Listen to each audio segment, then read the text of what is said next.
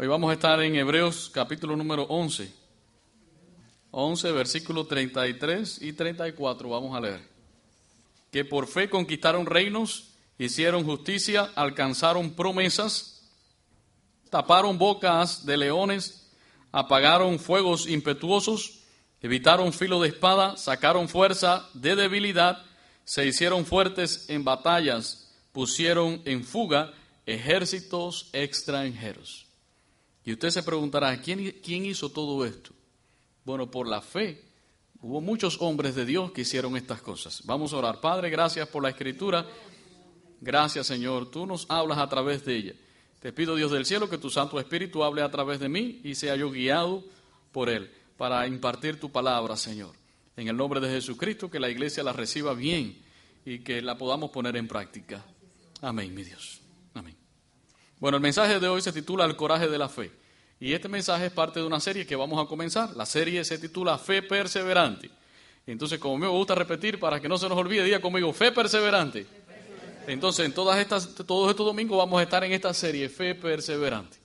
Usted dirá, bueno, ¿por qué de nuevo si ya estudiamos una serie que relacionada con empezar bien y terminar bien, la carrera? Esta serie estaba relacionada también con la fe. Y ahora vamos a comenzar otra serie que tiene que ver con la fe perseverante. Yo creo que Dios nos quiere hablar porque estamos viviendo momentos difíciles, hermanos. Hace unos días conversaba con algunos hermanos sobre lo que estamos viviendo, cómo los cambios que hay en la sociedad, las noticias que estamos escuchando, cómo la maldad está prosperando y cómo las circunstancias que nos rodean, las luchas que tenemos también a diario. Y es importante que entendamos que Dios nos quiere hablar para que la iglesia siga perseverando en su fe, a pesar de todo lo que pueda estar pasando en nuestras vidas o allá afuera, la iglesia debe perseverar. Así que el mensaje se titula El coraje de la fe. Quiero preguntarte, ¿crees que Dios te escucha cuando clamas a Él? ¿Crees que Dios escucha cuando tú estás orando? Bueno, tuve la oportunidad de conocer y compartir con un joven que asistía a nuestra iglesia hace muchos años. Este joven no solamente asistía, sino que llegó a ser parte de ministerios dentro de la congregación y trabajaba muy activamente en la obra de Dios. Pero este muchacho tenía un anhelo y constantemente le oraba y oraba a Dios y oraba a Dios para que Dios contestara a esa petición. Pero nosotros notábamos muchas veces que se desesperaba al no escuchar, al no ver una respuesta de Dios. Con el paso del tiempo se apartó de la iglesia y él declaró que no creía más en Dios, puesto que Dios no había sido capaz de contestar el anhelo de su corazón. Bueno, esta es la realidad que vemos en las iglesias. Y es la realidad no solamente en aquella iglesia donde nosotros servíamos aquí y en cualquier otra parte. Vemos a personas, voy a decir personas, pero también podría decir, vemos cristianos desanimados, decepcionados, a veces deprimidos, porque Dios no contestó de la manera en que había pedido, en la manera en que deseaba. Pregunto a la iglesia, ¿Dios contesta todo lo que nosotros le pedimos? Veo por ahí opiniones. ¿Contesta Dios a todo lo que nosotros le pedimos?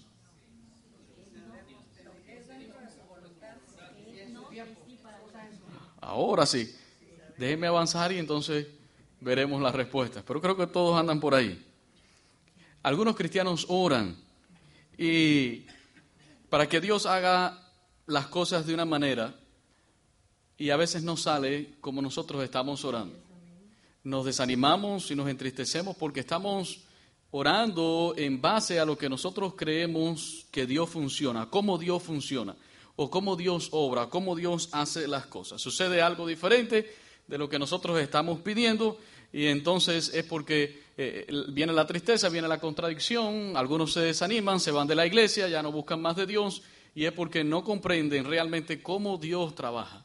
No podemos vivir la vida cristiana basándonos en suposiciones de cómo Dios trabaja. Necesitamos tener ideas correctas de cómo Dios obra y esas ideas correctas las vamos a encontrar en la palabra del Señor. Es la Biblia la que nos responde cómo Dios trabaja. Ahora, cuando nosotros leemos pasajes como el Salmo 34, 17, escuche lo que dice. Dice, claman los justos y oye Jehová y los libra de todas sus angustias. Eso es una gran verdad. Dice, claman, oran y Dios los libra de todas. Diga conmigo todas. Pero también Marcos 11:24 dice, por tanto os digo que todo lo que pidiereis orando, creed que lo recibiréis y os vendrá. Entonces dice todo. También dice 1 Juan 5:15, y si sabemos que Él nos oye en cualquiera cosa que pidamos, sabemos que tenemos las peticiones que le hayamos hecho. Bueno, estos versículos nos hacen entender, o tal vez alguno podría pensar de que Dios va a contestar todo lo que nosotros le pidamos. Y es que tenemos muchas veces la percepción errada de que creemos que Dios es el genio de la lámpara. Y Él está allí, cada vez que nosotros pasamos la mano sobre la lámpara sale el genio y ahí está para contestar todas nuestras peticiones. Sin embargo, si vamos a la Biblia y encontramos otros pasajes, podemos acomodar bien la idea de lo que Dios nos quiere decir, porque la Biblia interpreta la misma Biblia, ella es su propia intérprete. 1 Juan 5:14 dice, y esta es la confianza que nosotros tenemos, que si pedimos alguna cosa conforme a su voluntad, Él nos oye. La misma Biblia nos aclara, todo lo que pidamos a Dios hay que pedirlo en fe, creyendo que lo recibiréis y lo vas a recibir. Pero también dice la Biblia que si pedimos alguna cosa conforme a su voluntad, Él nos oye. Y también dice Santiago 4:3, pedís y no recibís. ¿Por qué? Porque piden mal para gastar en vuestros deleites. Entonces podemos entender por la misma Escritura que Dios nos manda a orar y nos manda a hacerlo en fe, Dios nos escucha, pero lo que Dios nos ha prometido es cumplir todos nuestros deseos, que a veces son caprichos. Escuche bien, Dios no ha prometido ese tipo de cosas. Así que si usted ha venido al Evangelio creyendo eso, es completamente errado. Dios te ama y ya lo sabemos y Él va a cumplir sus propósitos en ti. No se trata de tus propósitos, se trata del propósito de Dios en tu vida. Y en la medida que nosotros nos alineemos a ese propósito, veremos el obrar de Dios en nosotros. Ahora déjeme explicar esto porque es muy, muy importante.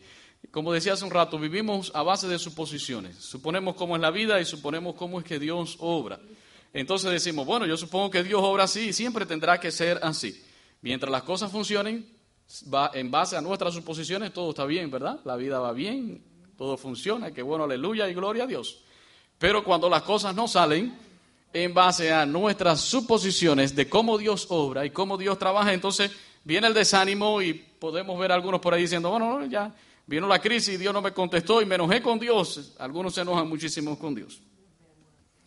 Bueno, el magnate de televisión Ted Turner, que es un americano que algunos conocen, este hombre es uno de los que más mal habla sobre el cristianismo, aunque alguien me dijo por ahí que ahora se había arrepentido. Bueno, él tuvo una educación cristiana y confesó una vez que pensó haber sido un misionero, era lo que él deseaba. Pero en una ocasión, cuando una de sus hermanas estaba enferma de lupus, él comenzó a orar. Y al final su hermana murió debido a una complicación de este tipo de enfermedad. Y él dijo de esta manera, voy a citar, el cristianismo no me podía dar ninguna respuesta a eso, así que mi fe quedó sacudida. Y esta también es una realidad. Muchas personas son confundidas, muchas personas su fe está defraudada. ¿Por qué razón? Porque no entienden la manera en que Dios obra y quieren que Dios haga las cosas conforme a sus ideas, conforme a sus suposiciones de cómo Dios obra, y a veces creo que nos comportamos como niños mimados, que abrimos la boca y ya creemos que Dios tiene que hacer todo lo que nosotros estamos pidiéndole que haga. La razón de que muchos se desilusionan y se desaniman es porque tienen suposiciones erróneas acerca de Dios, y si vamos a avanzar en la fe, como decía hace un rato, tenemos que tener ideas claras acerca de lo que la Biblia dice de cómo Dios trabaja. Entonces yo les voy a dar hoy 3 ideas de cómo Dios trabaja. Yo les voy a dar estas ideas, pero las vamos a basar en la Biblia. Y yo quisiera que toda la iglesia se la aprendiera, porque es muy importante. Así que, número 1, ¿cómo trabaja Dios? ¿Cómo obra Dios? Dios trabaja a través de la intervención. Diga conmigo, intervención. Anótelo, por favor, para que no se lo olvide. Dentro de un rato haré algunas preguntas. ¿Qué significa esto? Usted está en un problema y cuando está en un problema, ¿qué hace? Ora a Dios para que Dios intervenga. Cuando el pueblo de Israel estaba allí, el mar a un lado, y estaban los egipcios, venían los egipcios, ¿y qué fue lo que hizo Dios? Intervino directamente, abrió el mar para que el pueblo pudiera pasar. Entonces, una de las maneras en las que Dios obra es a través de la intervención. No se les va a olvidar. Otra manera, y es que le hemos puesto así, la interacción. Anote por ahí. No va a encontrar esa palabra en la Biblia. ¿Qué significa esto?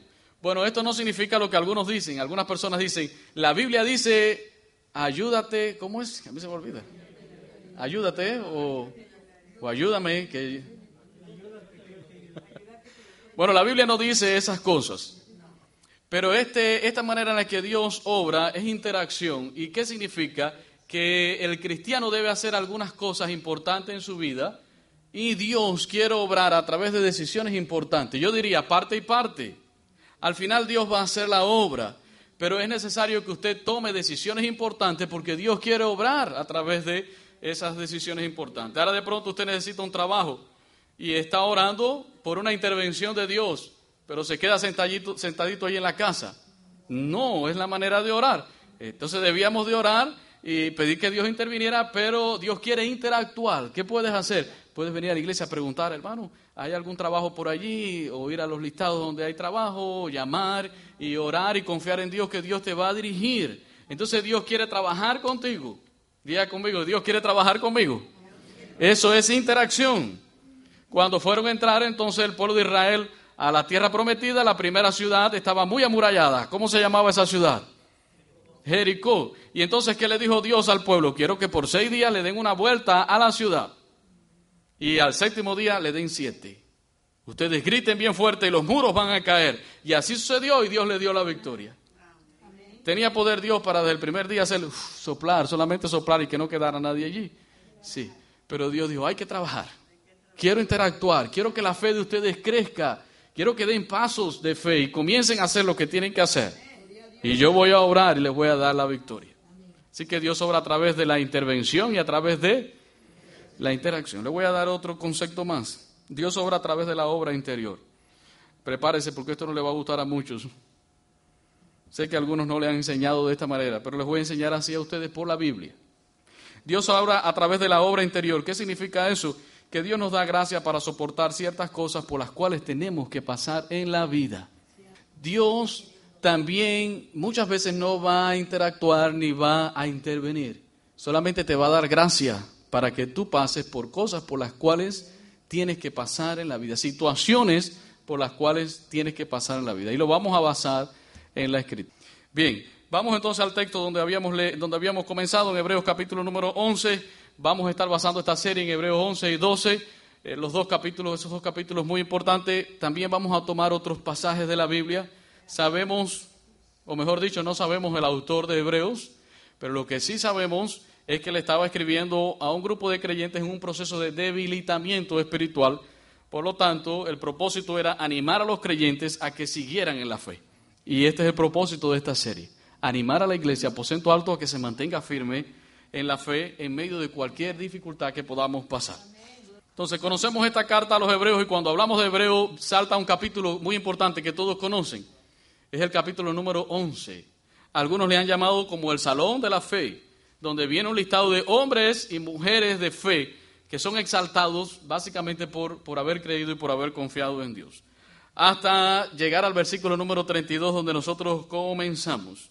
Y cuando leemos este listado vemos aquí a Abel, a Enoc, a Noé, a Sara, a Abraham, a tantas personas que ellos entendieron de que Dios no obra de una sola manera. Por eso no se disgustaron con Dios cuando las cosas no salieron conforme ellos querían.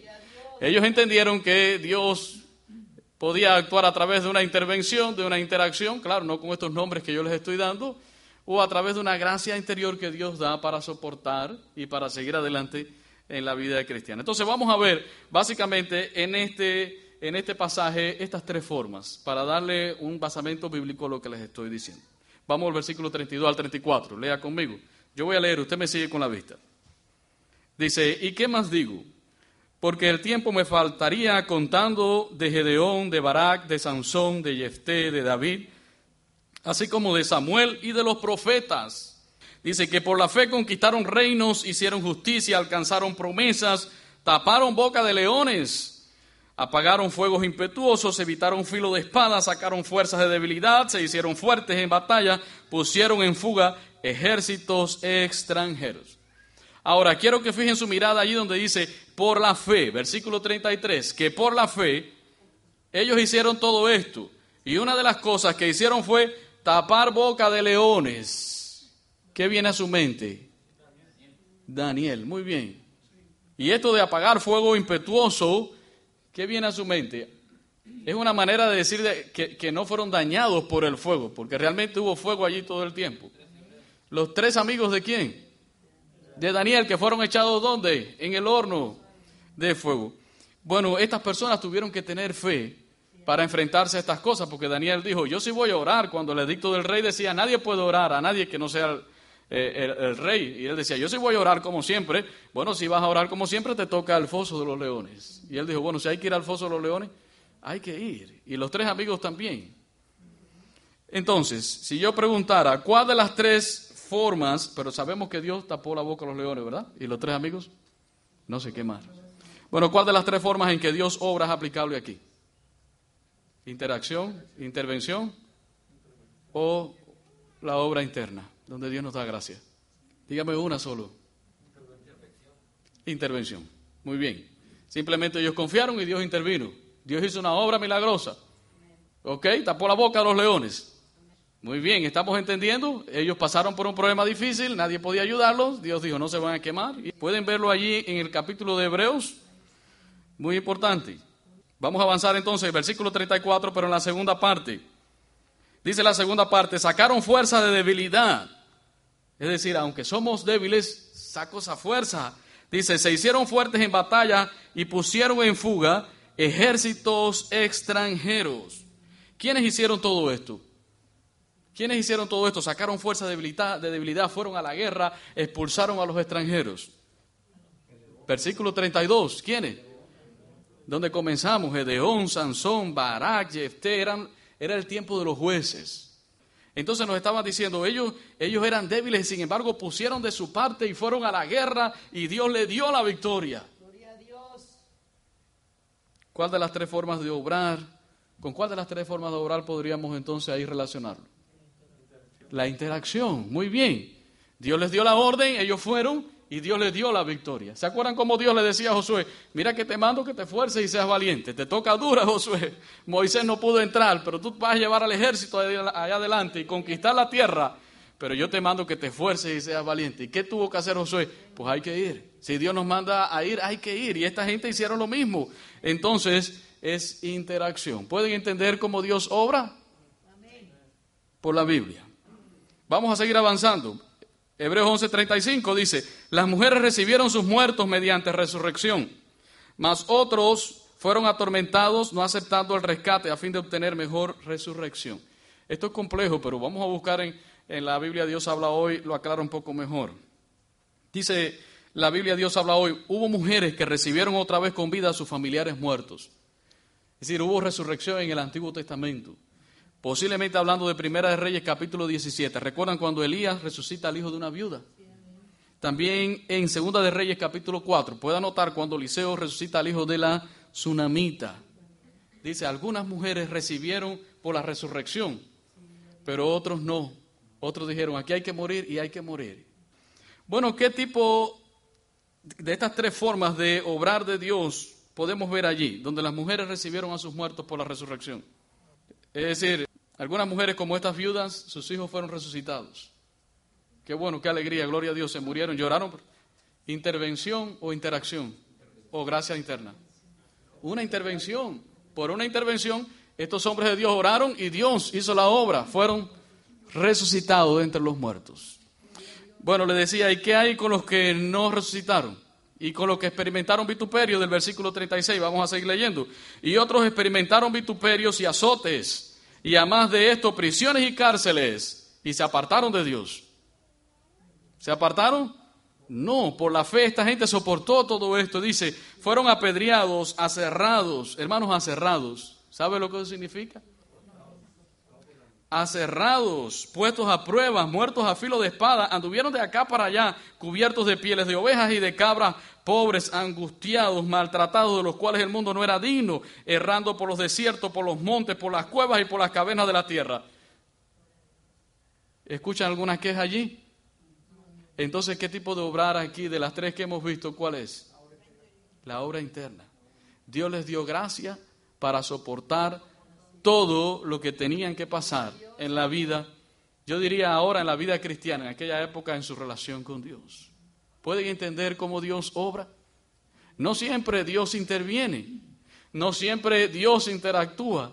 Muchas veces Dios nos da de su gracia para pasar por las burlas, para pasar por situaciones difíciles. Y a nadie le gusta esto. Todo el mundo quiere que por arte de magia, por así decirlo, se vayan las pruebas y las luchas. Pero muchas veces Dios nos va a decir, yo te voy a dar la gracia para que en medio de la prueba tú me glorifiques. Yo te voy a dar las fuerzas para que tú salgas adelante. Ya no sigas orando por otra cosa. Tienes que aceptar esto. Y este es otro concepto que se ha enseñado mal en las iglesias. Yo no acepto y no recibo esto. Bueno, no lo aceptan y no lo reciben. Y cuando van al médico, hermano, la enfermedad se los comió. Ya no hay más nada que hacer. No quisiste aceptarlo. Dios te advirtió, Dios te lo dijo. Y entonces es un concepto erróneo que se ha enseñado en las iglesias. Si tienes un problema, habla con Dios. A lo mejor Él va a interactuar, a lo mejor Él va a intervenir, pero a lo mejor te va a dar de su gracia para que tú salgas adelante, para que tú soportes en medio de las situaciones difíciles.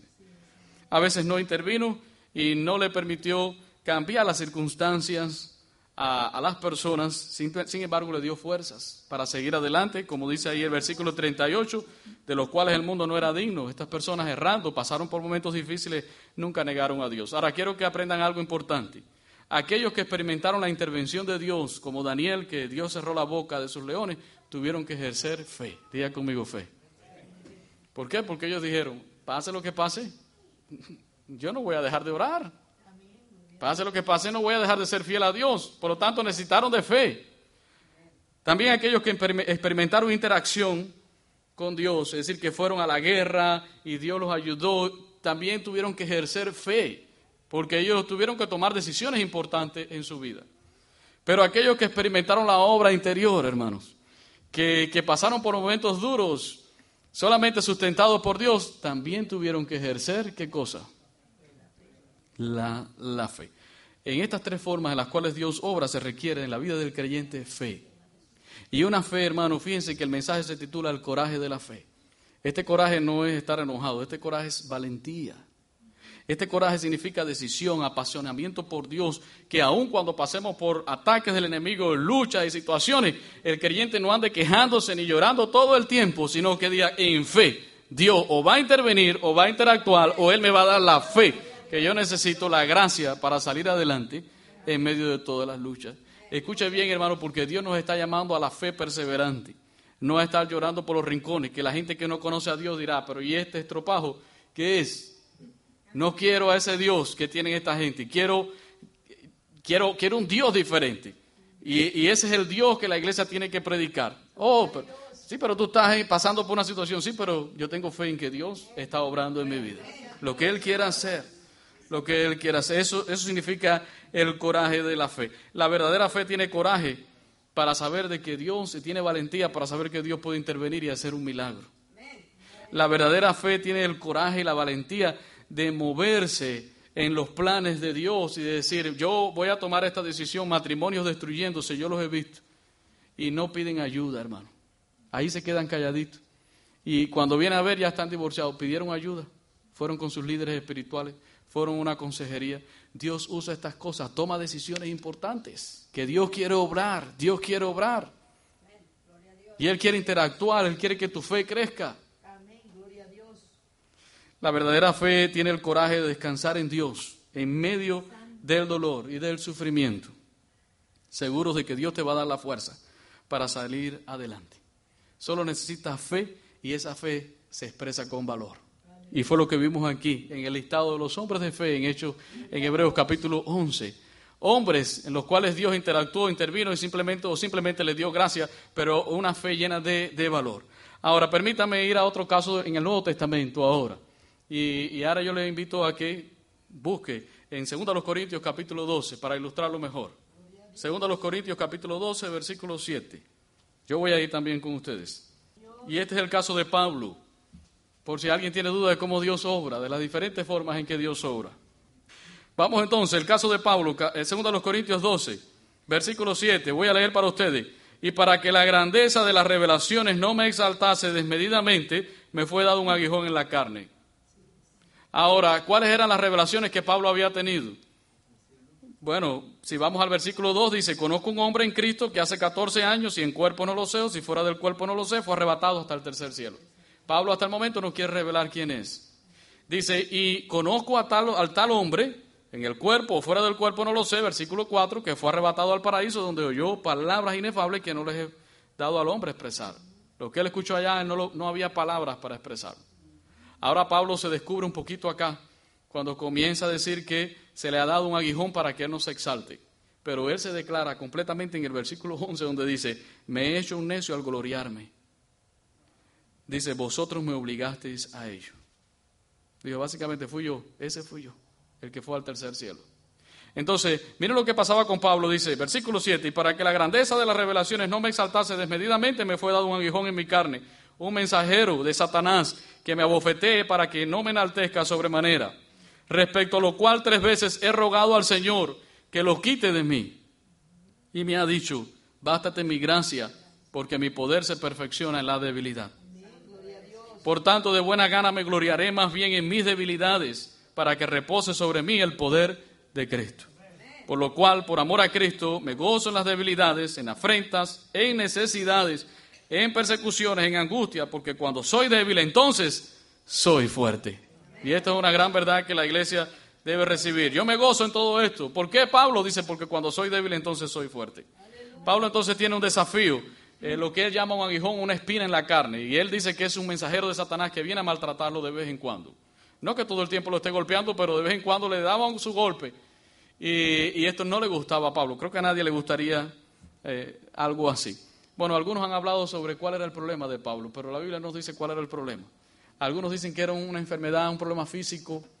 Vamos nosotros a suponer que es algo físico, una enfermedad. Yo les estoy hablando que no crean en las suposiciones, sino en la palabra. Pero vamos a suponer que era una enfermedad, para ilustrarlo con algún ejemplo. Esas enfermedades dolorosas, frustrantes, irritantes, que no nos gustan. Al parecer los muros de protección sobre Pablo habían caído tan bajo que Dios había permitido que el diablo viniera a interactuar con él. Pablo no estaba poseído por el diablo. Los creyentes no somos poseídos por el diablo, pero sí somos atacados por el diablo. Y eso está claro, no hay que explicarlo. ¿Por qué razón Dios estaba permitiendo esto con él? Dios quería que Pablo no se exaltara a sí mismo y que mantuviera una postura humilde. Cualquiera que hubiese tenido las revelaciones que tuvo Pablo, sería muy fácil enorgullecerse. Esto es una realidad. Y piense por un momento, tal vez usted ha orado por muchas cosas y dice, llorado y no ha alcanzado lo que he tenido. Piense si Dios no le ha querido dar algunas cosas a usted. Porque teniéndolas, a lo mejor, hermano, usted comienza a exaltarse y a humillar a otros y a creerse que usted es mejor. Yo he visto esto dentro del pueblo del Señor. Yo lo he visto, hermano, dentro del pueblo del Señor. A lo mejor usted quiere ser una mujer bien hermosa y bien esbelta y usted quiere que ya la barriga desaparezca, y cuando esto suceda a lo mejor su orgullo se va por allá arriba. O a lo mejor usted quiere tener mucho dinero y no está conforme en cómo es. Hermano, dé gracias al Señor. A lo mejor no hemos recibido algunas cosas porque Dios sabe lo que es mejor. Pablo probablemente no entendió en un principio esta realidad. Entonces, mi pregunta es, ¿cuál es la primera forma en que la fe responde a un desafío? Cuando usted tiene un desafío, una lucha en su vida, la que sea, ¿cómo responde su fe? Lo primero que su fe hace es orar por una intervención. Diga conmigo, intervención. Nosotros no vamos a pedir gracias a Dios para que Dios nos ayude a pasar por este problema. Lo primero que hace el creyente es, Señor, interven y quita esto que me está pasando a mí. Y era lo que Pablo estaba haciendo. Señor, quítame esto, no me gusta este aguijón. No me gusta que el enemigo venga a bofetearme a cada rato. ¿Cuántas veces oró Pablo? Vamos al versículo 8 rápidamente. Respecto a lo cual 3 veces he rogado al Señor que lo quite de mí. Cuando está diciendo rogar, imagínense que rogar no es solamente, Señor, quítame. Cuando estamos hablando de rogar, estamos hablando posiblemente de un clamor. Oró fuerte, posiblemente ayunó. ¿Qué es lo que hacemos nosotros como iglesia? Oramos, ayunamos, vas y te reúnes con un grupo, le compartes, y quiero que me apoyen en oración. Y comienzas a ayunar por eso, o vas a la palabra de Dios, encuentras las promesas y dices, aquí sobre las promesas de Dios yo me paro, y comienzas a orar y a orar. Eso es rogar. Posiblemente Pablo en su desesperación rogó de esa manera. Y Pablo rogó 1, 2 y 3 veces. Y de no haber sido interrumpido por Dios en su búsqueda de una intervención, Pablo posiblemente todavía aquí lo veríamos 4 y 5 y 6 y 7 veces, pidiendo a Dios que Dios interviniera y quitara ese aguijón de la carne. Pero Dios le dijo, no sigas orando, no lo voy a hacer. Entonces, ¿cómo maneja la iglesia o cómo maneja la fe en tu vida los desafíos? Bueno, lo primero que hacemos es orar para que Dios haga un milagro, una intervención. Y es que es así como Dios obra también. ¿Usted lo ha hecho? Estoy seguro que sí. Si usted está pasando por una lucha, una angustia, una enfermedad, lo primero que hacemos no es, Señor, dame de tu gracia porque tengo que pasar por esto. No. Nuestra mente inmediatamente va a esa forma en la cual Dios obra. Señor, haz un milagro, interven, quita esto de mi cuerpo, quita esto de mi vida. Hazme libre. Si tú estás enfermo y tienes una lucha, por lo tanto, ¿por dónde deberías comenzar? Creo que por ahí. Señor, interven. Orando con intensidad, con persistencia, en ayuno, poniéndote de acuerdo con otros hermanos, llamando a los ancianos de la iglesia si estás enfermo para que te unjan con aceite, como dice la palabra. Ven los martes a la oración en la mañana o ven en la tarde. Anota tu nombre en el listado de oración que tiene la iglesia. Ven a los servicios, comienza a buscar, comienza a llamar, comienza a tocar, pidiendo a Dios por una intervención. Dios es poderoso. Siga buscando, siga tocando. Jesús enseñó esta realidad en dos parábolas importantes. En Lucas capítulo 11, él hablaba sobre un amigo que vino a medianoche y tocaba, insistía, hablando sobre la importancia de insistir en la oración. Y también en Lucas 18, él hablaba sobre una viuda que constantemente iba delante de un juez. Y ya tenía ese juez ya cansado, hasta que el juez le hizo caso y respondió a su petición. Hablando de la insistencia de la oración. Diga conmigo, oro insistentemente. Aleluya, gloria a Dios, amén. ¿Cuál es el próximo paso? Si Dios nos responde por una intervención, a lo mejor por una interacción. Por una interacción, a lo mejor tienes que hacer algo. Ahora, esto que voy a decir no lo dice la Biblia. Esto es mío, esto no lo dice la Escritura. ¿Ok? Ahora, ¿por qué lo voy a decir? Porque es lo que nosotros también hacemos. Bueno, ¿qué tal si Pablo, ahí no lo dice, pero Pablo tenía un buen amigo que era el autor del libro de los Hechos y autor del Evangelio de Lucas. Y Lucas era un buen médico, amigo de él en sus ministerios, en su equipo ministerial andaba Lucas con él. Podríamos imaginarnos que un día Pablo se le acercó y le dijo, Lucas, ¿habrá algún medicamento por ahí que me pueda ayudar con esta enfermedad? Si en caso hubiese sido una enfermedad. Esto no lo dice la Biblia, hermano. ¿Por qué les digo esto? Porque Pablo en una ocasión, este hombre que fue al tercer cielo y Dios obraba a través de él, un día le dijo a Timoteo, lo tengo por acá, 1 Timoteo 5:23 le dijo, ya no bebas agua, sino usa de un poco de vino por causa de tu estómago y de tus frecuentes enfermedades. Me llama la atención que Pablo le haya dicho esto. Le estaba diciendo, hay formas también en las cuales Dios obra. Ahora, no se agarre de este versículo para emborracharse. Que usted diga, ahora el pastor está aconsejando. En aquella época el agua no era purificada como hoy tenemos este sistema de purificación de agua. Se tomaba vino para mejorarse el estómago, pero era un vino que no era un vino fuerte, sino un vino que había diferentes tipos de vino en aquella época. No voy a dar un estudio sobre ello. Y entonces Pablo le dice a Timoteo, toma de ese vino, en vez de tomar esa agua, toma vino para que tu estómago se sane. Y usted dirá, ¿cómo? Si Pablo tenía ese poder y oraba y Dios hacía obra. Sí, pero no, también estas cosas pasaban. ¿Por qué le digo esto? La medicina es un regalo de Dios. La medicina moderna es un regalo de Dios. Y es otra forma en la cual Dios obra sanidad. Yo sé que algunos creen que la medicina es del diablo. Yo no lo creo porque no creo que el diablo vaya a hacer algo para que tú te sientas mejor. La medicina, los médicos, las enfermeras, todo el cuerpo médico es una bendición. Un regalo de Dios que Dios nos ha dado y que Dios obra también a través de ellos. Sé que en sus mentes está el día que fue al médico y el médico hizo una trastada y que no le hizo bien a su cuerpo. Pero yo no estoy hablando de este tipo de cosas. Miren, los hospitales en este país, gran parte de los hospitales, fueron fundados por cristianos, por iglesias, por denominaciones cristianas. Y esta es una vía en la cual Dios interactúa con nosotros trayendo también sanidad, también a través de los médicos. Muchos cristianos creen que los médicos es del diablo, pero cuando se ponen mal, ¿a dónde los ves? En urgencia. Y a veces uno le da deseo de decirle, y no es del diablo, ¿qué haces metido aquí en urgencia? Y algunos toman sus medicinas por ahí y dicen que es del diablo, pero no dicen que toman medicina. ¿Saben por qué? Porque le han enseñado erróneamente. Le han enseñado que la medicina es del diablo y que usted está con el diablo y estas cosas. No, hermano. Si usted está enfermo, yo le diría, ore por una intervención de Dios. Dios puede hacer la obra de sanidad. Gloria a Dios. Pero si la cosa persiste, yo le diría, ¿ya fuiste al médico? ¿Hay algo que la medicina de hoy pudiera ayudarte? ¿Hay algún tratamiento, alguna cirugía que se pudiera hacer para mejorar tu estado de salud?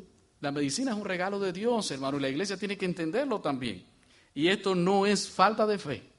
Cuando usted está delante de un médico, usted está confiando en Dios, no en el médico. El médico solo trata las enfermedades. Ojo, el médico solo trata las enfermedades, pero el único que la puede curar es Dios. Y gracias a Dios por la sabiduría que le ha dado a ellos, pero es una sabiduría limitada. Y también pueden cometer errores. Pero por favor, no diga que el médico es el diablo. Algunos cristianos, como yo siempre digo, se sientan ahí, el médico le da un diagnóstico y dice, te reprendo, Satanás, en el nombre. ¿Qué testimonio estás dando? Oye, si te estás desmayando y algo está pasando con tu cuerpo, los exámenes están reflejando una cosa, ¿tú estás enfermo? No le digas diablo al médico. Yo sé que algunos médicos se pueden confundir en los diagnósticos, pero no estoy hablando de ese tipo de cosas. Entonces la interacción es una manera en la que Dios trabaja, en la que Dios obra. Tienes un problema en tu trabajo, tienes un problema matrimonial, Dios quiere que salgas, busques ayuda y Él va a hacerlo. Él va a orar a través de estas cosas. Posiblemente Pablo estaba perplejo, dijo, oye, Dios no obra de la manera en que Él normalmente obra, así que Dios le mostró una manera en la que Él también obra. Dios le dijo a Pablo, Pablo, no te voy a quitar esto, no sigas ya orando, porque esto se va a quedar en tu vida. Yo lo que voy a hacer es, Pablo, que yo te voy a dar de mi gracia, para que cuando tú te sientas débil y venga esa debilidad a tu vida, y recíbelo en esta tarde, porque a lo mejor tu debilidad no es algo físico, puede ser algo emocional, puede ser algo espiritual. Yo te voy a dar gracia, Pablo, para que tú te mantengas firme en medio de la crisis, de la lucha y de la tentación. Entonces Pablo dijo, entiendo ahora que Dios obra también de esa manera. Por lo tanto, cuando siento esta debilidad en mi cuerpo, soy fuerte. ¿Por qué? Porque Dios está actuando a través de mí. Y entonces dice él, bástate mi gracia, le dijo Dios. Bástate mi gracia. Usted está inconforme con usted mismo. Dice la palabra, bástate mi gracia. Esto no significa que usted no vaya a mejorar.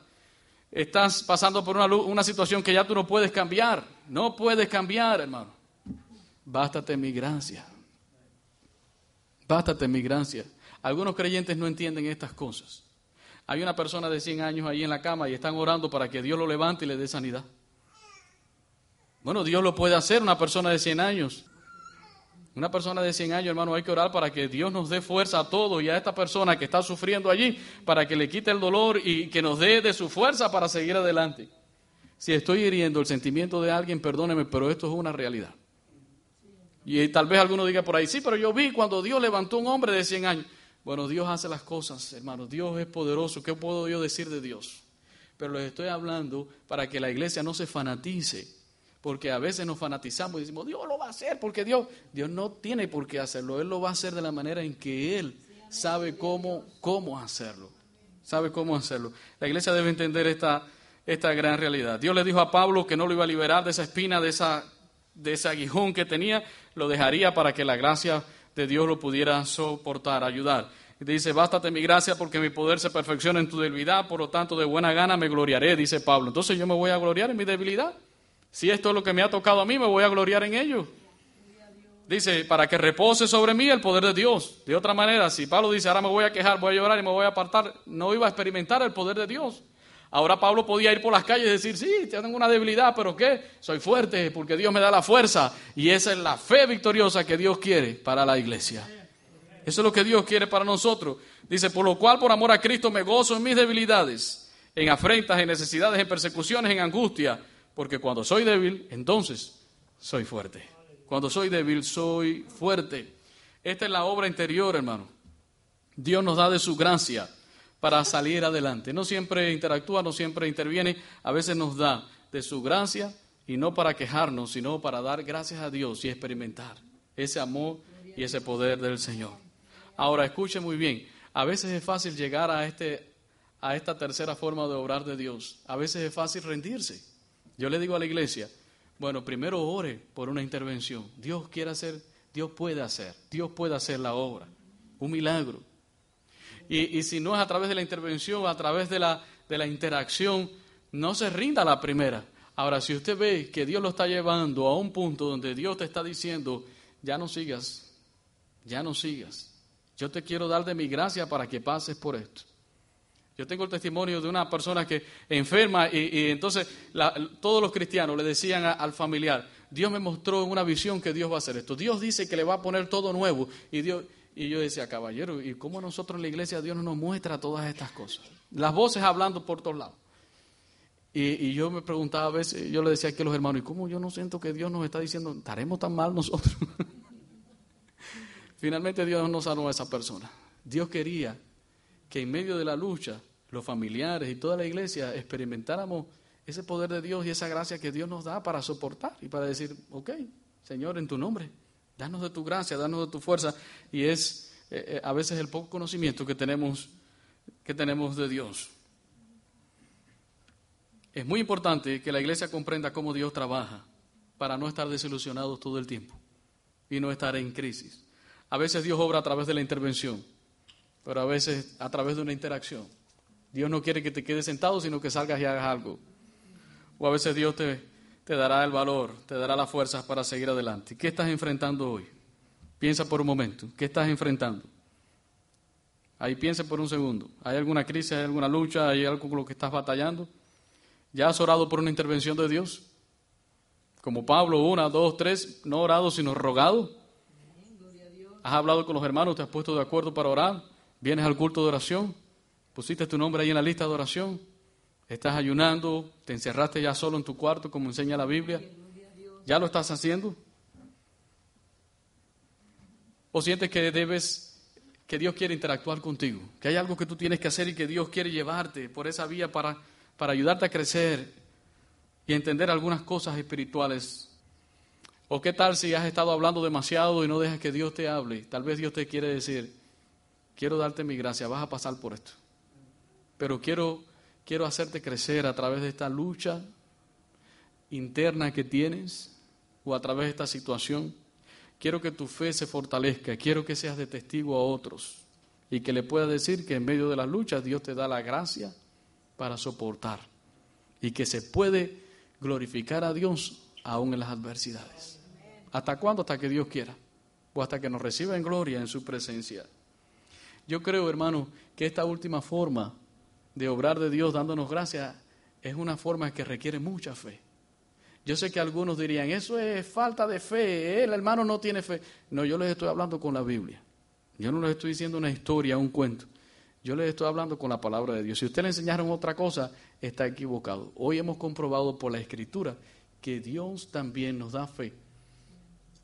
Y que hay momentos en que decimos, esto es lo mío, tengo que aceptarlo. Pero no porque me voy a caer. Dios me va a dar la fuerza para seguir adelante. Al final servimos a un Dios de gracia. Como quiera que sea que Dios quiere trabajar contigo. Pero nuestra fe requiere coraje. Mucho coraje. Valor y valentía. Porque esta gente del libro de los que nos da en el listado en hebreo, hermano, dice que soportaron, lucharon. Algunos, Dios intervino y tapó la boca a los leones. Otros se fueron a la guerra y vieron el valor, el poder de Dios. Y otros pasaron por angustia y no resucitaron, hermano. No vieron a sus hijos resucitar, pero confiaron en el Señor. Como Abraham, que confiaba en Dios. Entonces, ¿cuál es tu desafío para hoy? Cualquiera que sea, ore por una intervención de Dios. Él tiene poder. Si tienes que moverte, comienza a moverte y dile a Dios a dónde debes de ir, qué tienes que hacer, qué paso hacer, porque Dios quiere interactuar contigo, quiere hacer un equipo. Tú trabajas, Dios trabaja, tú peleas, Dios pelea, Él está allí contigo y puedes verlo ahí constantemente contigo. Si sientes que Dios te ha hablado y te ha estado diciendo, ya quiero que aprendas a experimentar mi gracia en la debilidad, entonces recíbelo en fe. Espero que Dios nos ayude para hacer una iglesia fuerte, saludable, bíblica, para cuando vengan las luchas y las crisis, no nos desanimemos al punto de apartarnos de Dios. Dios nos ha llamado a tener una fe victoriosa, triunfante, una fe con valor. Vamos a ponernos de pie para orar.